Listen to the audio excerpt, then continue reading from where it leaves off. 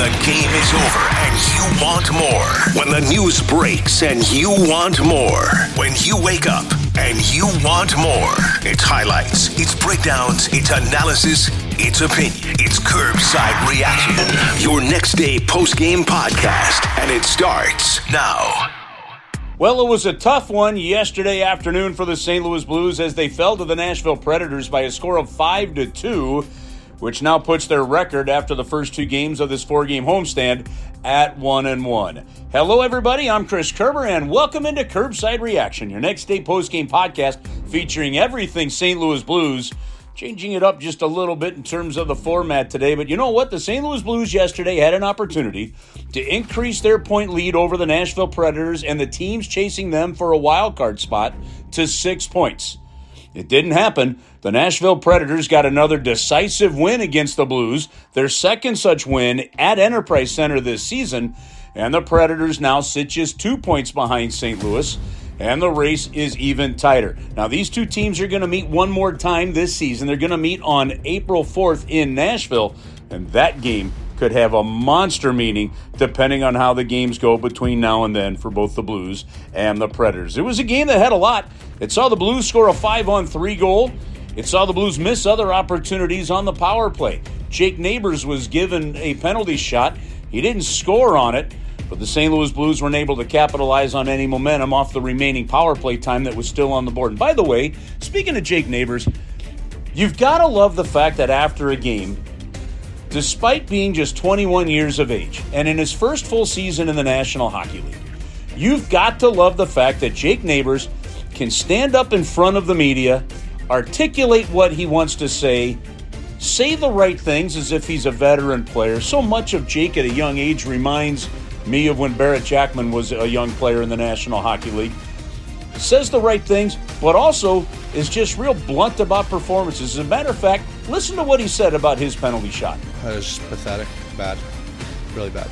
Knew my move. Yeah, I knew my move. I just stuck to it and didn't evaluate at all going down the ice. And it's just, that ties the game. So I got to put a better effort into scoring that one. Now, that's just a player taking it on himself, feeling responsible for the way things went, and saying, I just have to do a better job on that. And you've got to love that self-accountability that Jake Neighbors puts himself in. There is so much to like about young Jake Neighbors, who's approaching 20 goals and could hit and should hit 20 goals this season. Just all in all, a heck of a good first full season in the National Hockey League for Jake Neighbors. You can hear other young guys that don't talk as well as he does, that don't seem to just be quite as in tune with the process as he is. And you've got to be really happy with what you see from Jake Neighbors. All right, the St. Louis Blues fell to the Predators by a score of 5-3. It'd be Ryan O'Reilly getting the eventual empty net goal. In the end, let's get you to the highlights. Here's Kyrou. Gives it up in a hurry. The Blues turn it over again. Shot, score! Sissons capitalizes on the turnover from the exchange of Kyrou to Buchnevich. And the St. Louis Blues give up the first goal. A sloppy play in their own end. O'Reilly's over to get him. The Blues get it to Thomas. Thomas backdoor. They score! Robert Thomas over to Kyrou.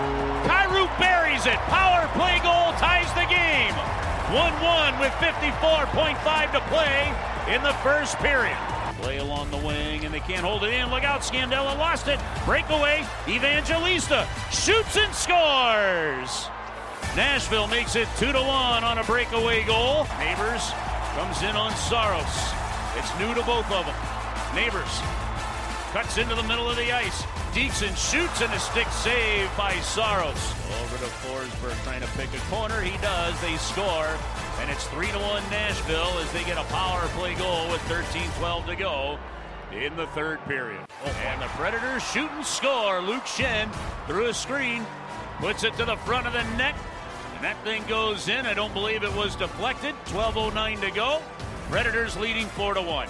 To the near side, Parayko goes over to Letty. Letty into front, shot save. Rebound Walker, he scores! What a gritty goal from Nathan Walker. Battle Lazan and Shen the whole shift. Pulls the Blues to within 2 with 7:08 to play. Shen to the blue line. Krug to Kessel. Shot on, rebound wide. Shen centers, shooting it. Kapanen denied by Saros. Forsberg blocked it. Plays it up to O'Reilly to the empty net. He scores 5-2 Nashville. Luke Shen has it. He'll drop it off, and the Nashville Predators come to town and punch the Blues in the mouth a bit with a 5-2 win. Steve, this one was close right to the end, but that's the tightness of playoff-style hockey, isn't it? Yeah, it was. Obviously, they scored a couple goals there to take that lead on us, and we just couldn't find enough to tie this game up. Steve, a tough one, obviously, but was there a player on your bench that really stood out in a playoff-style game like this? Well, I thought Torpo and Walks were trying to lead that charge in those categories and trying to play the right way and whatnot. And, it's tight out there. There's not a lot of room out there. And, Nashville played pretty solid as well. So we got to rewrite the script against those guys for sure. What's one thing that you'd like to see cleaned up in a game like this? Well, first of all, the transition game. And defensively, I just thought we were sitting back a little bit too much. There was times we could have ended plays or become a little bit tighter and even make it a little tighter game than it was for us anyhow without the puck especially. After the game, there were not a lot of positives. Here's what Torrey Krug had to say. Yeah, it's deflating. You come into a third period hoping to win a period and then have a chance to win the game. And obviously we came out a little flat and didn't get the kill on the one, and ultimately it set us too far back. So very tough to come out in the third period that way. Or you had to feel like that was going to be a team that was going to come out with some desperation tonight. Did you just maybe not match what they brought to the table? Or? Yeah, we knew they were obviously coming off a tough game and probably a message sent by their organization, and they came in here and they did a good job. That being said, I think we lacked support all over the ice, and whether it was in the D zone breaking the puck out or in the offensive zone, we just weren't connected. And big games like that, you just can't do it. What do you attribute that to most? Just not being connected together like that? Yeah, that's a good question. We talked about it in between periods, and we still came out and we weren't there for each other. So, yeah, it's a tough one. When you get the puck and you look up and you feel like you don't have any support, it's tough to play that way. And ultimately, the other team's going to turn the puck over, and it's going to come back into your defensive zone. Is that one of the third period is still a one-shot game? Is that what's most frustrating about it, because the game was still there for you? Yeah, it is for sure. Benner made the stops that he had to make to give us a chance to stay in the game, and ultimately we let him down coming out in the third period. So yeah, it's tough. You have a chance to win a period in your home building and have a chance to win the game after that, and we came out and we just didn't do it. Jordan Kyrou did score a goal, but at the same time, over the course of the hockey game, was moved from the first line onto the second line. He was moved onto the third line, and eventually, even when the Blues had the goalie pulled, Kevin Hayes went out there for the 6-on-5, not Jordan Kyrou. Here's what he had to say after he talked with the media. Yeah, timing was off, passing was off. Just wasn't our best game today.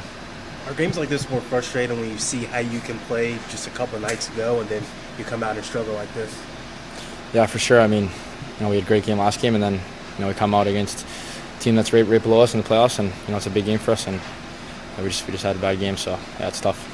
I feel like you had opportunities, maybe a little more of a shooter's mindset, and just weren't able to connect as a team. Yeah, we had a couple of chances there in the second, tie the game up or take the lead, right? And we didn't really capitalize there, and yeah, it kind of stung us. Was the game still there for you guys in the third period, only down 2-1? Is that kind of what's most frustrating about it? Yeah, definitely. We just let them score 2 goals there, and it's 4-1, and it's a lot tougher to come back 4-1 than 2-1. So you guys have been good at being a rebound team, I guess. Just go back to the drawing board and get ready for Toronto, I guess. Yeah, we just got to be ready for next game. Next game's a big game. We need these points.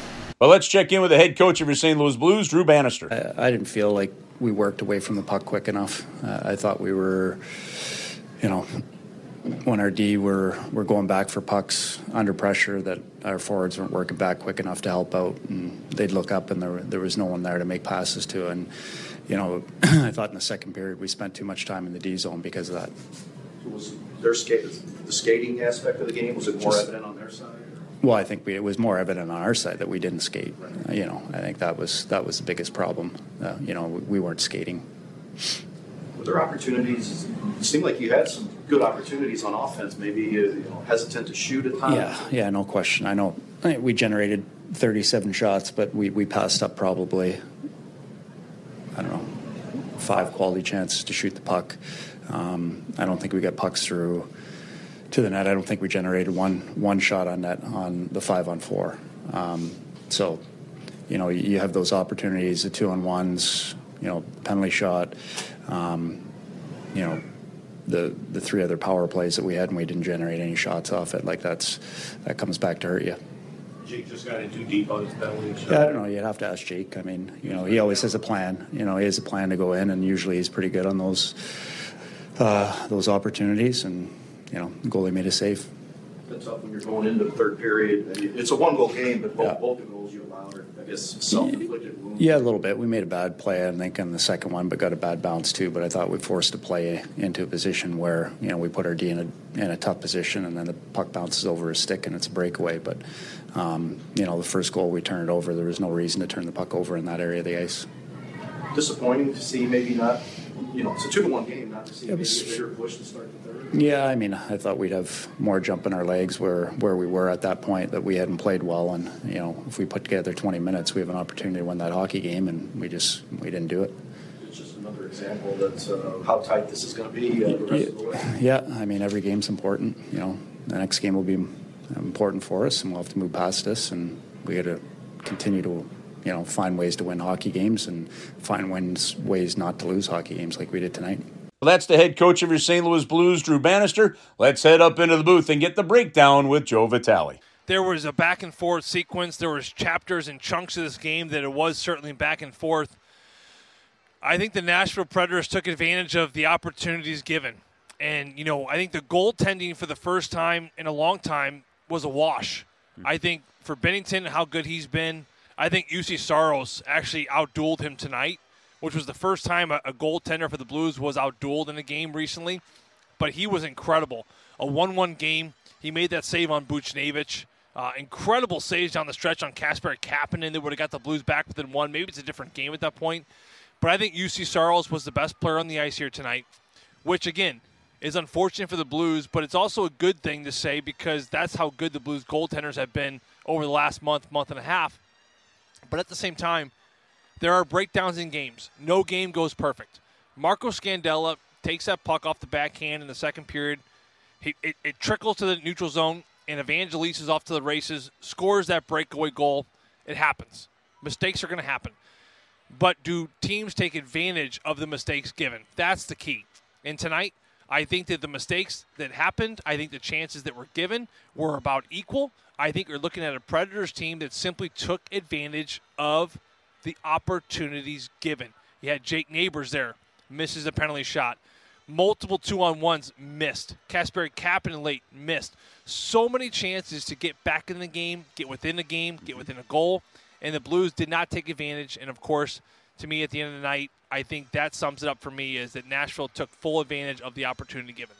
It also shows that in a game like this, you need your best players to really be your best players. That's a secret once you get to the playoffs and all that. I know he had a goal.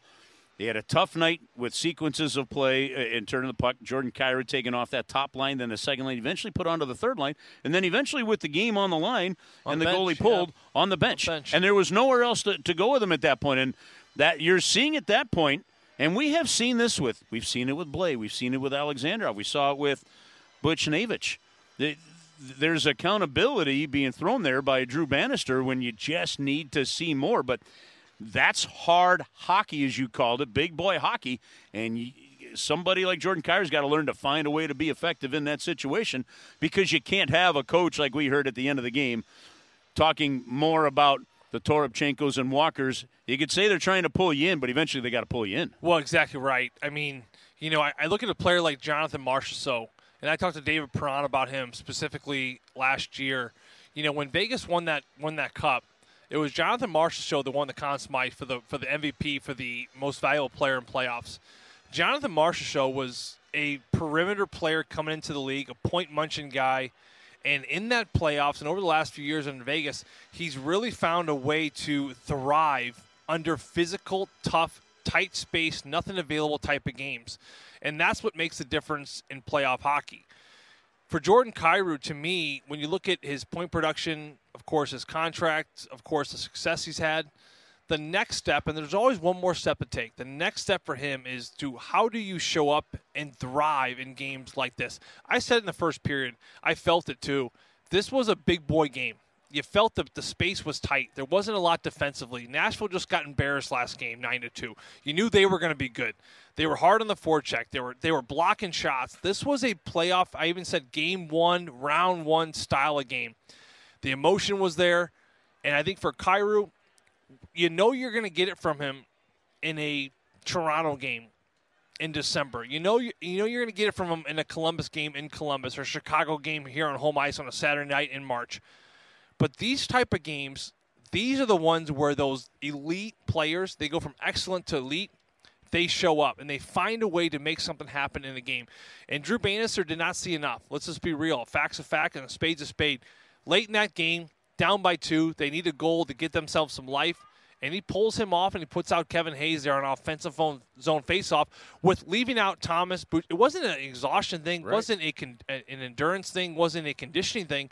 Everyone else stayed out there, but Kevin Hayes, of course, goes out on the ice and yanks off Jordan Kyrou. I get that it's a left-handed face-off dot in the offensive zone. You want Kevin Hayes out there, but you can pull anyone else off. You don't have to pull off Kyrou. You can pull anyone else off, and he pulled off Kyrou. So to me, that was enough to say that this head coach has got a good wherewithal and observance that Kyrou has been losing some battles in nights like tonight, board battles, tough on battles, not jumping in on those 2-on-1s, not getting to the net front, enough to pull him off on a moment like this. So, again, you get a goal, 5-on-3 for Kyrou. That's the good news. But there is another level of big boy, board hockey, tough at the front, that they're still needing out of Jordan Kyrou Kerbs, and I think that that's where the growth still can be for number 25. All right, the only other player really to talk about, and this one's such a tough one. You're Sammy Blais. You're trying to get back in the lineup. You're in and out of the lineup. You've been a healthy scratch. That penalty ended up being a bit of a backbreaker the way it worked out, but it was so close. He played the body. It was a heck of a great hit, but it was an interference call as he played the body, not the puck, and the puck had already gone by. And you've talked about this from your own experiences. Those can be very difficult lines to walk, but ones where you still have to find a way to walk it. It's tough to play the game on a short leash, and that's what Sammy Blais is doing. That's what Nikita Alexandrov is doing. You know what? A player that's living on a short leash but finding success is Nathan Walker on the flip side. But all these players are playing on a short leash. And what I mean by that is this. You're only playing 7, 8, 9, 10 minutes a night, fourth line minutes, minimal responsibility. Some nights for Sammy Blais, you're playing. Some nights you're up top. Same thing for Nikita Alexandrov, who took a bad penalty a couple of games ago as well. The problem is you want to go out there. You're back in the lineup. You want to be a factor. You want to get a jump. You want to find some confidence. So you're just like, ding, ding, ding, ding. You're like an Energizer bunny, just nonstop. But you also have to remember to bring that intelligence. You have to be smart. You have to be smart about the right time of the game. And I think that Sammy Blais' emotions, his speed, and him just wanting to make a difference, and quite frankly, his care factor, just led him to trouble in the third period as he takes out Lazan before he collides with the puck. It is an interference call. Timing-wise, he lined him up perfectly. It was a great hit, but just short of the puck, so it is interference. So he finds himself in the box. It's a horrible feeling for a fourth liner. I've been there before. You just come back into the lineup. You want to make a difference on home ice against the Predators, a division rival, at a 4 o'clock game on a Saturday evening. Everything lines up perfectly for you. If he makes contact with the puck, you light him up. Maybe it's a turnover, ends up in the back of the net. That's what you're thinking. But the emotion certainly got the best of him there. It is a penalty, and the Nashville Predators Kerbs take advantage there on the power play, and they never look back from that point. So my heart goes out to him. I feel so bad for him because I've been in that spot before. But you look at players like him, Nathan Walker, Toropchenko, Steve Ott mentioned those two guys specifically. Yeah. You love that he's mentioning third, fourth line player wingers. You do. But at the same time, you need more Thomases. You need more Kyrous. You need more Buchneviches. And this isn't saying that Thomas hasn't been there. He was a number one star just a couple nights ago. This isn't a dig at Thomas. Right. But it's those players like Buchnevich and Kevin Hayes and Brandon Saad making a big block late and getting a goal late. Whatever that is. You need more consistency with those top 9 guys, and it can't always be that, hey, we really liked our fourth line guys here tonight, if you want to find success on a consistent basis this time of the year. All right, what do you got for the Bud Light 3 stars and the Joe Vitale work boots. I got Nathan Walker here at number 3. I got Evangelista. He had that go-ahead huge goal in the second period for the Predators. And I got UC Saros as the number 1 star. I think he was the best player on the ice here tonight. And I'm going to go with Toropchenko. Physical, drawing penalties, drawing attention. He gets my work boots here. All right, Joe, thank you very much. Time to get Tim Woodburn's thoughts on yesterday's game as the Blues fell to the Nashville Predators by a score of 5-2. Well, Chris, the final score of this game was not indicative, in my opinion, of how the game went. I thought the Blues outplayed them.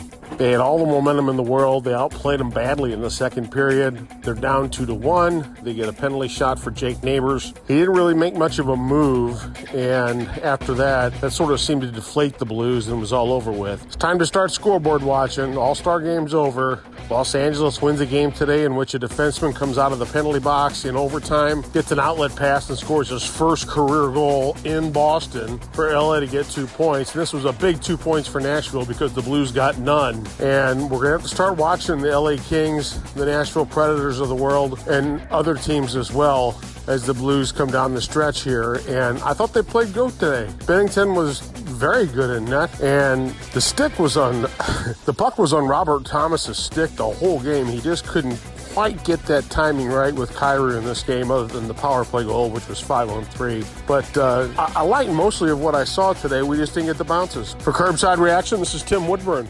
All right, Tim, thank you very much. I already talked about Jake Neighbors a little bit, but when you look at the game yesterday, one of the things that jumps off the page is some of the veteran players.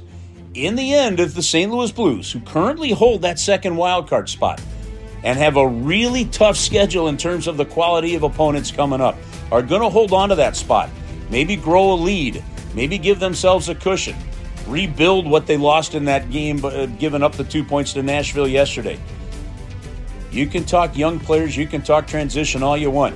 It's still going to come down to veteran players and being the best that they can be. The Blues need more production out of their top 9. More consistent production, whether it be from Kevin Hayes, Kasperi Kapanen, Brandon Saad, Braden Shen, other guys. It's going to be spread around. The one thing that you know is this is a team, once again, built that's the sum of its parts. There's no real superstar on this team. The St. Louis Blues have 3 guys with 19 goals trying to get to 20. They've got 3 defensemen with 20 or more points. It is the sum of its parts that makes the Blues a good thing. But to do that and to be successful consistently, they've already shown how to do it. You've got to get production from a good amount of guys. And when guys fall off the production page too much, it's hard to get that done. If Kasperi Kapanen is getting more opportunities in the top 6, he proved last year that he can be more offensive-minded, that he can produce offensively. He had a spectacular scoring chance in the game yesterday. Unfortunately, was robbed on a great save by UC Saros. But it's those kind of chances, and if they start going in, all of a sudden that spreading of the wealth from guys like Kasperi Kapanen and other guys can make a huge difference. So you can look at a bunch of different things. You can look at systems. You can look at support on the ice, as guys were talking about after yesterday's game. In the end, sometimes it comes down to just capitalizing on chances, execution on the 2-on-1s, execution on breakaways, scoring on the power play after they had scored the 5-on-3 goal. But in the end, just getting more consistent, regular production from some other key guys is going to go a huge way for this hockey team down the stretch. 28 games to go in the regular season, and the Blues still in a playoff spot. Thanks for tuning in to Curbside Reaction, your next day postgame podcast featuring everything St. Louis Blues. Next up for the Blues, the Maple Leafs. Blues get another crack at them. It's going to be Monday afternoon at 12 noon on President's Day, and we'll get another Curbside Reaction for you after that game as well. Have a great rest of your weekend, and on Monday afternoon, we will see you at the rink.